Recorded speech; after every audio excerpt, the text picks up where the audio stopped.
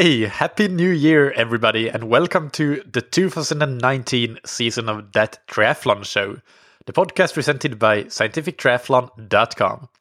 As always, I'm your host, Michael, and this episode is Q&A number 15. Remember that if you have questions that you want me to answer on the podcast, send them to Michael at scientifictriathlon.com, and that's Michael with a K. Or send them on Facebook. You can find the Facebook Messenger widget on my website, scientifictriathlon.com. Before we get into today's questions, a big thank you to Stack that you can find on stack0.com. That's STAC 0 spelled out.com. They make the world's quietest indoor bike trainers, and their newest model, the Smart Trainer Model Halcyon, won the 2018 Eurobike Award for Best Bike Training Accessory in some very stiff competition from not only all the other new bike trainers of the year, but also a ton of other accessories outside of the bike trainer category. You can get 20% off your Stack Zero trainer with the promo code ThatTriathlonShow, all one word, all caps. So check them out on stack0.com. And a warm welcome to a new sponsor to That Triathlon Show, and that is Retool. Retool is a bike fitting experience and bike fitting system that makes riding more enjoyable by making you more efficient and reducing the chance of injury and increasing your comfort on the bike. And I have personally used Retool bike fits on both of the bikes that I currently race on. It's been absolutely fantastic. For example, I won my age group in Ironman 70.3 Qashqai's on a road bike. And I managed to do that probably in large part due to the fact that the bike fit that I had on that road bike was so excellent that even though I was, of course, at a disadvantage compared to having a triathlon bike, but it wasn't a big enough disadvantage because my bike fit on that road bike was so exceptionally good that I managed to be pretty aerodynamic anyway, and also produce a lot of power and staying comfortable for the entire race. Learn more and find your nearest Retool retailer on retool.com/TTS. The first question for today is from Rickard from Sweden.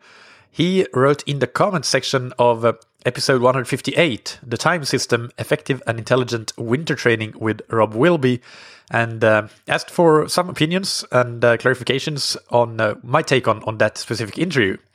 So Rickard writes, this was a very interesting episode that raises a lot of questions for me. One, what's your take about that the body can only handle a couple of high-intensity workouts per week over all disciplines, and that the high-intensity workouts in, for example, biking will also, quote-unquote, spill over to the running, etc.? I was under the impression that especially threshold training is very sport-specific. I have also believed that you should aim for at least 2 high-intensity sessions per discipline and week, but come to think about it, it often surprises me how few high-intensity sessions many of your guests recommend and practice for themselves. So I will answer this part first, then there are some other parts to this question, and my answer here is that it really is extremely individual, and I don't think that there's no one single formula, no one single training plan that works optimally for every single athlete, which is why coaching is so important for athletes that really want to get the most out of their training. Some athletes can handle a lot of intensity, and they can do a lot of intense swimming, for example, without that intensity negatively impacting the ability to absorb run or bike training. But for some, they can handle a much smaller amount of total intensity, and intensity in one discipline definitely has a direct impact on how much intensity you can do in the other workouts. For example, 3 to 4 really hard swim workouts per week means less room to do a lot of intensity on the bike or run. And so, there are tons of different variations in what kind of athlete you might be, and that's what you need to find out for yourself, or you and your coach need to find it out. I think a lot of the time it comes down to how much of a base you've built up, and I'm not talking about a 12-week base period, I'm talking about an endurance base that you've built up over years and years of training. That, the way I see it, is the most important factor when it comes to how much intensity you can handle. If you have been training consistently for, let's say, 10 hours per week for the last 4 or 5 years or more, then you're much more likely to be able to handle a lot of intensity than somebody who is newer to the sport. And this is really regardless of your age or your gender, for example. A lot of older athletes, they when I get questions, I notice that a lot of older athletes assume that they can only do a very small amount of intensity. But I don't think that this is true at all. It really is. It depends a lot. There are a lot of older athletes that have a great base of endurance, and they can do a lot of intensity, a lot more than a 25-year-old that is in their first couple of years of training, because they have that strong base to be able to absorb a lot more training. As for the crossover effects between disciplines, both in terms of negative and positive effects, they are there for sure, and definitely I think that you always have to assume that an intense bike ride or run or even a swim is going to have an impact on your upcoming workouts, and it's all you can't. That's why you can't do a run training program and a bike training program and a swim training program and just add them together and that becomes a triathlon training program. No, that's not the way it works, unfortunately. Even if you took 3 low volume programs and you were theoretically able to handle the volume of the total combined program, it just wouldn't work. So you have to consider that in terms of there will be an effect of the intense workouts that you do on the other disciplines for sure. But you have to basically just balance it out effectively so that you can still do intensity in all disciplines, and how much that is, that again comes down to how much you can handle and how much you can tolerate. I don't think you cannot say that 2 hard workouts per discipline per week is the ideal. There is no such thing as an ideal. For some, there will be too little. For some, there will be too much. And of course, it also depends on how much your total training volume is. I do agree that in general, for most athletes, if they are training at a volume of, let's say, 11, 12 or more hours per week, then typically there would be room for 2 hard workouts per discipline per week. But a lot of athletes don't train that much, and then there's less room for intensity because you also need to have a lot of low intensity training in your program. So I think I'm rambling a little bit, but I do think that mostly answers your question. Oh, as for the positive crossover effects between disciplines, like for example in this particular case with this interview, Rob talked about the threshold training, a lot of threshold training on the bike spilling or positively impacting the run as well. I mean, for sure, it does to some extent. I do think, however, my personal opinion is that I think that, and there is some science as well to back this up, that between cycling and running there is some crossover, but it's not very strong. I do think that at higher intensities, specificity plays a big role, as you say. When you mentioned that threshold training and harder, that really is requires specificity. So you need to do that in the discipline that you want to improve. So yeah, my personal opinion is I would not personally add just hard bike training and then hope that carries over to the run. But then again, like a lot of athletes seem to have some success with that. So who am I to say that it's not working? Again, it comes down to the individual, as it usually does. But I would say that my starting point would not be to use that sort of method. I would definitely want to have some intensity in every single discipline. And as for the other thing that you comment, that what my guests seem to recommend when you write that, to come to think of it, it often surprises me how few high-intensity sessions many of your guests recommend. I don't think that's actually necessarily true. I think it really is across the board. In some interviews, you hear people that fall on the high volume and lower intensity side of things, and then you have the complete opposite. I can point to a couple of episodes where that was true. Like Mike Ritchie, for example, he gave us some example training weeks that were very high intensity and designed for the time crunched age grouper, really. So I think, and that's just one example. I think it's across the board, and that is probably because different guests that I interview, they coach different types of athletes, and it is individual. So they have found what works for the athletes that they seem to coach. So the second part of the question that Richard has is another different question regarding threshold or zone 4 training.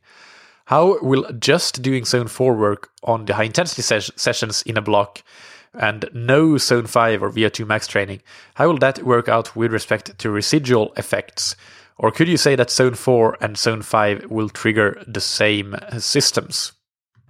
So this is an interesting question, and my answer to this is that intensity is a continuum, and so therefore they will trigger the same systems, but zone 5 will trigger a larger response on the VO2 side, on the VO2 max side of things, and therefore it will be more beneficial in improving your VO2 max. That said, zone 4 training can also improve VO2 max. There are plenty of studies to back that up. I don't think that in general it is as effective as zone 5 training for that, but on the other hand, it is more effective than zone 5 in most cases to improve your lactate threshold, your LT2 or your anaerobic threshold, whatever you want to call it, because you're working around that lactate steady state rather than at a place where lactate is accumulating, which you are doing in zone 5. So they will both have positive effects on both of those systems. Zone 5 will also help. It can help increase your anaerobic threshold, but probably, as I said, not quite as effectively as zone 4 training, because then you can accumulate more time at that lactate steady state. I think that in terms of how zone 4 training, threshold training can improve VO2 max, it is probably going to be quite effective for untrained individuals, but for just slightly less well-trained athletes. But for very well-trained athletes, I think that it becomes more difficult to improve VO2 max. So then you really need to actually train at that intensity level to have the best possibility or best likelihood of improving your VO2 max. So that's sort of my take on it. As for the residual effects that you ask about, so what you mean here, I know based on our discussion in that comment section, is how fast you detrain, for example, like how fast your VO2 max decline if you don't do any VO2 max training. And this is just my personal opinion and art more than science, I think. But my opinion is that you have to have the courage to let some systems go a bit during some periods of the season. And even if it means a slight decay in, for example, VO2 max. Otherwise, if you don't do that, you might theoretically end up in a situation where you have to do every single type of training session there is within maybe not a 1 week period, but at least within a 2 week period, if you want to always make sure that you never have any residual effect of a decrease in some particular energy system. So I think that you have to have the courage to let zone 5 training go in some periods of the season, for sure. And I think that you can still maintain almost all of it probably. And if you are a less advanced athlete, then you can definitely maintain all of it. For the more advanced athletes, I think that, as I said, even though zone 4 training might not, for those athletes, be enough to trigger an improvement in VO2 max, it might be enough to make sure that you maintain whatever VO2 max level you have. And at the same rate, for athletes that are doing some sort of reverse periodization, where they are doing high intensity training early in the season, and then they start to add more volume, but reduce the amount of intensity and the level of the intensity, that works out well as well, because as you may know, one of the biggest factors behind high VO2 max is your total training volume. And that includes all training, including long, slow distance and just aerobic endurance zone 2 training. So if you are at the start of the season, you are working at a lower training volume and doing those VO2 max workouts, and you get that up to a certain level, then you reduce the intensity of those workouts, but at the same time you start to increase your total training volume. Then that training volume too can work as maintenance, in addition to probably some other hard workouts that you do, even though they are not zone 5 workouts. So I hope that makes sense for answering the second question. And your third and final question is, for some reason, I'm under the impression that you shouldn't mix zone 5 and zone 4 training in a given training week or training block. that they in a way will cancel each other out a little bit? Or is this totally wrong? I'm thinking of the block periodization episode you did. So that's not the case, and you mentioned it as well in the question a bit later on, that it's the things that you should be careful about and that you need to practice some careful consideration when mixing them is aerobic training and anaerobic training. And Zone 5 training is still highly aerobic training.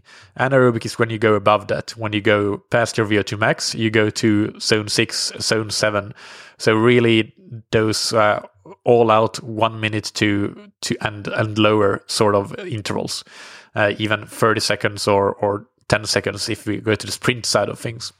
So when you do that, if you want to improve your anaerobic capacity, or you want to improve your sprint power, for example, so Zone 6, Zone 7 type of work, then you need to carefully consider what sort of aerobic training you're doing. Otherwise, you won't be making those improvements in the anaerobic and sprint systems that you may want to do.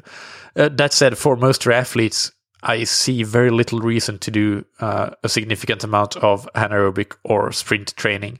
I think you should do neuromuscular training in terms of strides, for example, as at the end of an easy endurance run. But I see it more as a bit neuromuscular priming and also technique. It's not really to work on your sprint speed or anything like that.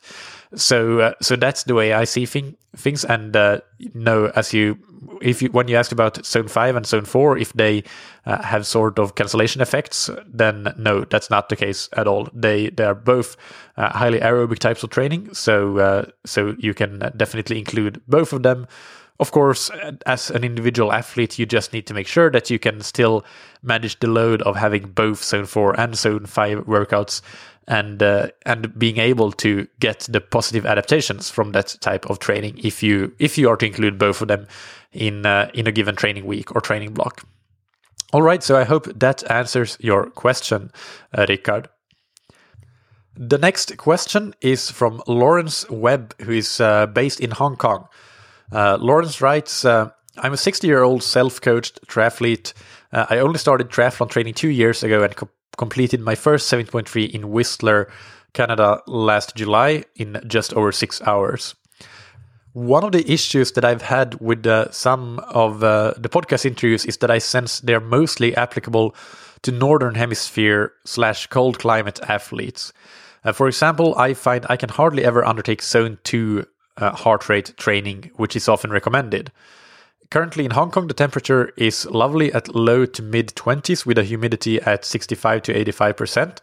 But for much of the year, it's 30 plus Celsius with a humidity of 85 to 95%. As soon as I start training, my heart rate increases to above Zone 2.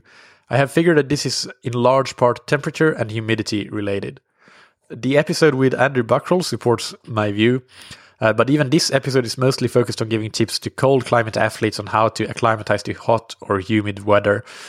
I think it would be really useful to do an episode on how to train regularly in hot and humid conditions. Should training programs be adapted, and if so, how? For example, at the moment I just ignore the Zone 2 and accept that my training will be at least Zone 3. But is that sensible? What else can I do? On the upside, last July in Whistler 7.3, it was held in hot conditions for most triathletes, but for me it was perfect. It did not seem hot as it was not humid.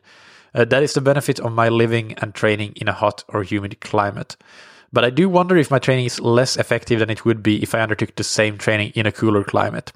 This seems to be what some of your guests have implied, but I have not heard a specific episode on this topic or suggestions as to how to mitigate this, if there are any. So this is a great question, and a couple of things that I want to address here is first, with you not being able to stay in your Zone 2 heart rate and just ignoring it completely, I wonder how you established your heart rate zones. I think that what you want to do there is you want to re-establish them, and you want to do it in the environment that you're going to be training in. So in that hot and humid humid climate and not indoors. If you're going to be training outdoors in that sort of temperature and that sort of humidity, then do a field test outdoors and set your heart rate zones based on that field test. And if you do that, then I don't think that you should have this problem of not being able to stay in zone 2. And I would definitely not ignore it and accept that you always have to be in zone 3. So the couple of reasons that I can see that maybe why you are not able to stay in zone 2 at the moment is if you've actually gone to a cool lab and done lab tests, then those heart rate zones are definitely not going to work for you outdoors. That's absolutely clear. And the same thing really if you have done them indoors in a gym or at home on a treadmill or on a bike trainer, then that can be an issue as well if you're going to be training outdoors. So do those field tests outdoors and reset your zones and with the heat and humidity accounted for, since you actually did the field tests in those conditions. And for the comment or the question on whether your training is less effective in a hot and humid environment compared to cold climates, I would say that yes, if you always train outdoors, it is, because it is going to limit the capacity you have to produce a high output, to produce high powers, whether it's on the bike or on the run, and you're always going to be limited by that. So my recommendation is to do some, or actually probably most, of your hard training sessions indoors with great cooling and great fans. So you mentioned that you are a trainer road user, so you seem to be doing that already on the bike.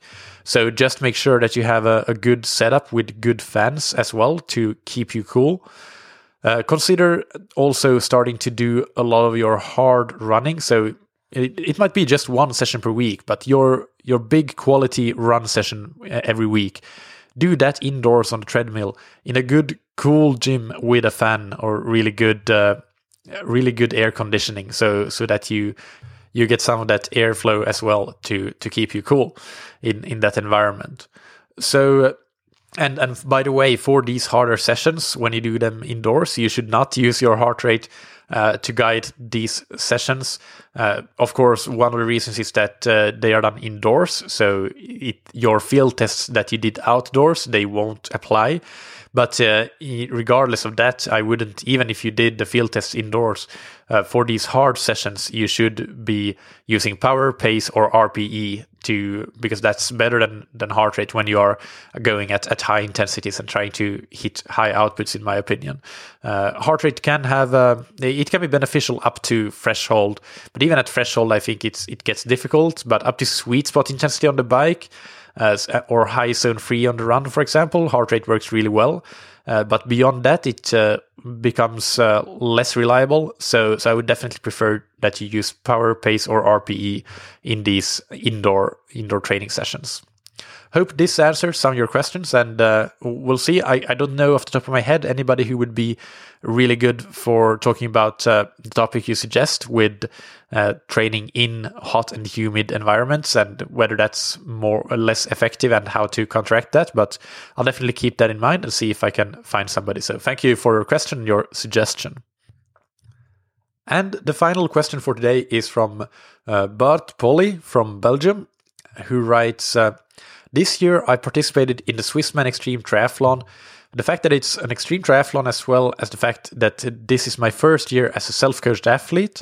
I used to have a coach before, so these two things made it pretty tough for me to do the right thing. So I had some issues in the race, and that's what my questions are about. So the first question is that my best time for a flat full-distance Ironman was 11 hours.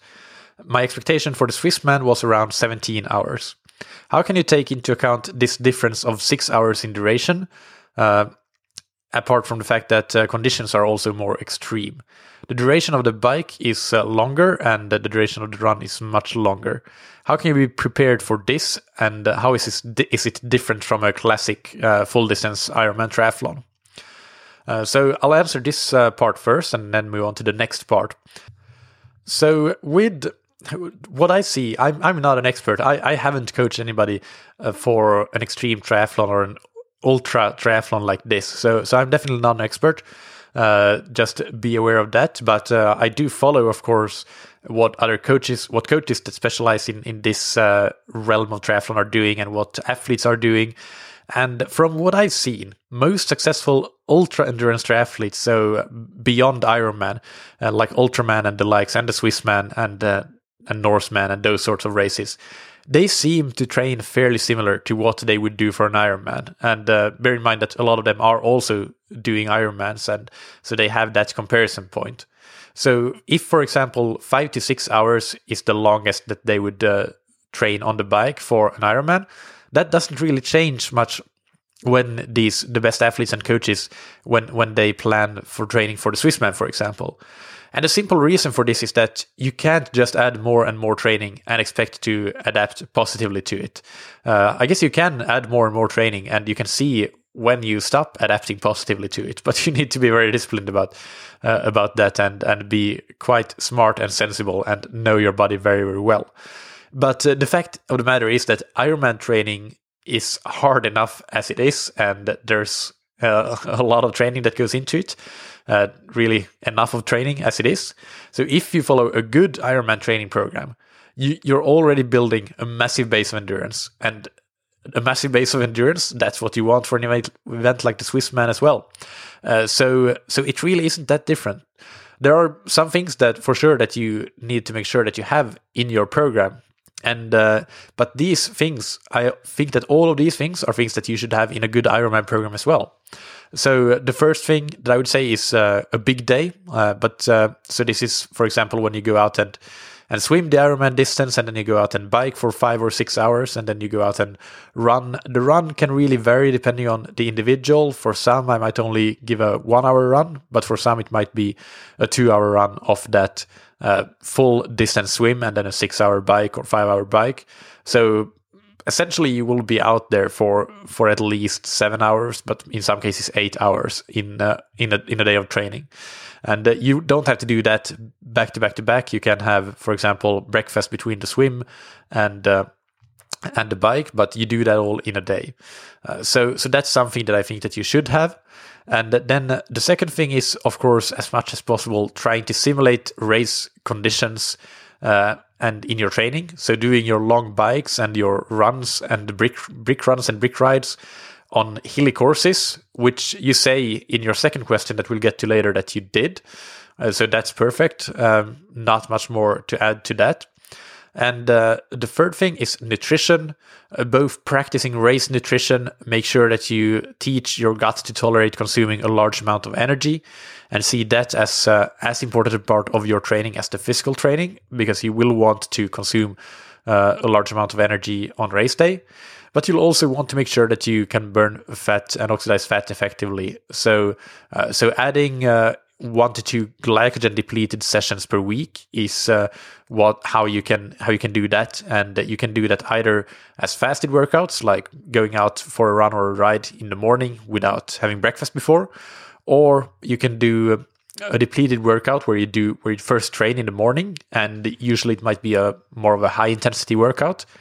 And then you eat very low carbohydrate meals in between that workout and then the second workout that you'll do in the afternoon, which is just an endurance workout, but you'll do that in a glycogen depleted state because you did not replace the glycogen that you lost in that first hard workout in the morning.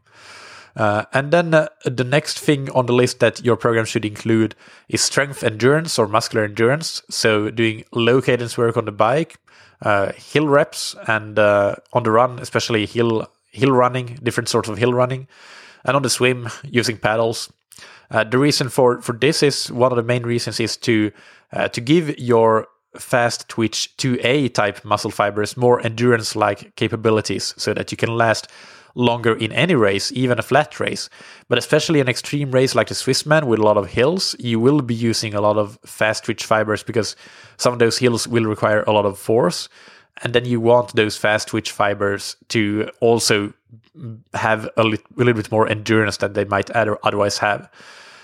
But as I said, these are all things that I think a good Ironman program already should have. So I do not think that you need to do much differently in training. Just make absolutely sure that you you cover all of these bases, and that is really it in terms of training. So let's get to your second problem or a second question. And Bart writes, a specific problem I had during the race. When starting the run, I still felt fresh and okay to make the first 20k in a good way, but it didn't go as well as I hoped it would. I had trouble dealing with the variation in uphill and downhill, even though I did this a lot in my training. So in a way, my body was not ready or not adapted enough to run uphill after a long bike and swim. How can you prepare yourself for this particular situation? Well, so my answer here is that I'm almost 100% certain that this is not a particular problem. This is either a pacing or nutritional issue. It's not something that you could have done different in training, because it's all about, like, if you have the fitness and you pace well and you don't have any energy issues, so you don't run out of energy, then it doesn't matter if it's uphill after a long swim or bike, or if it's flat, or if it's whatever it is. Like, you're going at the fitness level that you can sustain, and you have a pace plan and you follow it, and you have the energy available to execute that plan. So I think that is really what I think here as well. I mentioned in the first part of the question that I don't think that the training is much different, if any different, than Ironman training. The big difference is your pacing plan. And that's definitely where you want to be spending a lot of time, and also trying to practice that in some simulation sessions. You might do like back-to-back long days, not necessarily big days as big as I described earlier, but pretty decent chunky workouts where you try to go, for example, after a hard Saturday with a lot of training, you do a Sunday brick ride and run with a lot of time at race intensity to just tune into what might be a realistic race pace and power for you. So I think you probably paced incorrectly, or you might have run out of energy depending on how much you fueled, because you make no mistake, you will need to take on energy, and you need to be super diligent about that. So having that race fueling plan as well, and hydration for that matter. I should probably lump the two of them together. It could be nutrition or an hydration issue as well. So consider those options, but I do not think that it's anything that you could have done in training, and I don't think it's the particular nature of the issue that you mentioned. It's not the variation of uphill and downhill necessarily that caused these problems. That's just, it makes it manifest itself perhaps a bit more clearly, but that's not the root cause of the issue. So I hope that helps. I'll link in the episode description to some episodes that I mentioned. So for the first question, we had episode 158, the time system, effective and intelligent winter training with Rob Wilby. In the second question, we had the connection with the interview with Andrew that I did recently, which was episode 160, called Heat, Humidity, Wind and Slush Drinks Cool Down Your Body to Go Harder for Longer with Andrew Buckroll. And then also one thing that I forgot to mention, I linked to a great article by Dr. Andy Coggan when I answered to Rickard's comments on, as it relates to the first question, with doing different, the zone 4 and the zone 5 intensities and how they might have crossover effects or not. So there's a great article by Andy Coggan that describes the physiological adaptations that all the different training zones from zone 1 to zone 7 are expected to elicit. So I'll link to that article as well in the show notes. Quick note as well, housekeeping item, my Ironman 7.3 intermediate training plan, 16 weeks long, is now available on scientifictriathlon.com as well as on Training Peaks. So as you know, if you have been following the podcast, it was released for Training Peaks a month and a half ago or so. And for those of you who purchased the Training Peaks version of the plan, you should have received an email with the link to download the PDF version if you want that as well. If you didn't, just email me if you want the PDF version and I'll send that to you. It's included in the Training Peaks purchase. And if you are not a TrainingPeaks user, this is a great opportunity now to get a really, really good 70-point free plan, if I may say so myself, for your 2019 goal races. Of course, as we talked about many times on the podcast, there's no replacement for having a coach, but not everybody is able to invest in a coach. I understand that. But getting a training plan that gets you quite far in terms of giving you structure and accountability. So definitely a great option if you're not able to invest in coaching. One more thing, house cleaning item or a shout out, if you will. I have been selected to become an HRV4 Training brand ambassador for 2019. So great to be part of HRV4 Training. It's an app that I've been using for a year and a half or maybe even 2 years by now, and I really, really love it. And of course, as you know, I interviewed Marco Altini in a previous episode that I'll also link to in the episode description. So what this brand ambassadorship means is really nothing more than that I'll talk from time to time about HRV4 Training, how I use it in my own athletic career and in my coaching as well, because I do use it with some athletes that I coach. That's it basically. And if you are interested in HRV4 Training, I highly recommend that you check it out. It's less than 10 euros to buy the app, and it's not a subscription. It's a one-time fee, so it's really nothing, and a fantastic app, really. So check that out, and also go and listen to that interview with Marco Altini. So again, thank you to the team at HRV4 Training for selecting me as a brand ambassador for 2019. Big thanks to Stack for sponsoring this episode. You can find them on stackzero.com, and you can get 20% off your Stack Zero bike trainer, whichever model you may like, the base, the power meter, or the Halcyon Smart Trainer. Get 20% off with the promo code ThatTriathlonShow, all one word, all caps. And big thanks to Retool. Check them out on retool.com/TTS. That's as in That Triathlon Show. On that page, you can learn everything about the Retool bike fit process and why it's unique in the bike fit industry. And you can find your nearest authorized Retool bike fit retailer. So again, that's retool.com/TTS, where Retool is spelled RETUL. Thank you, as always, for listening. Keep training smart and keep loving triathlon.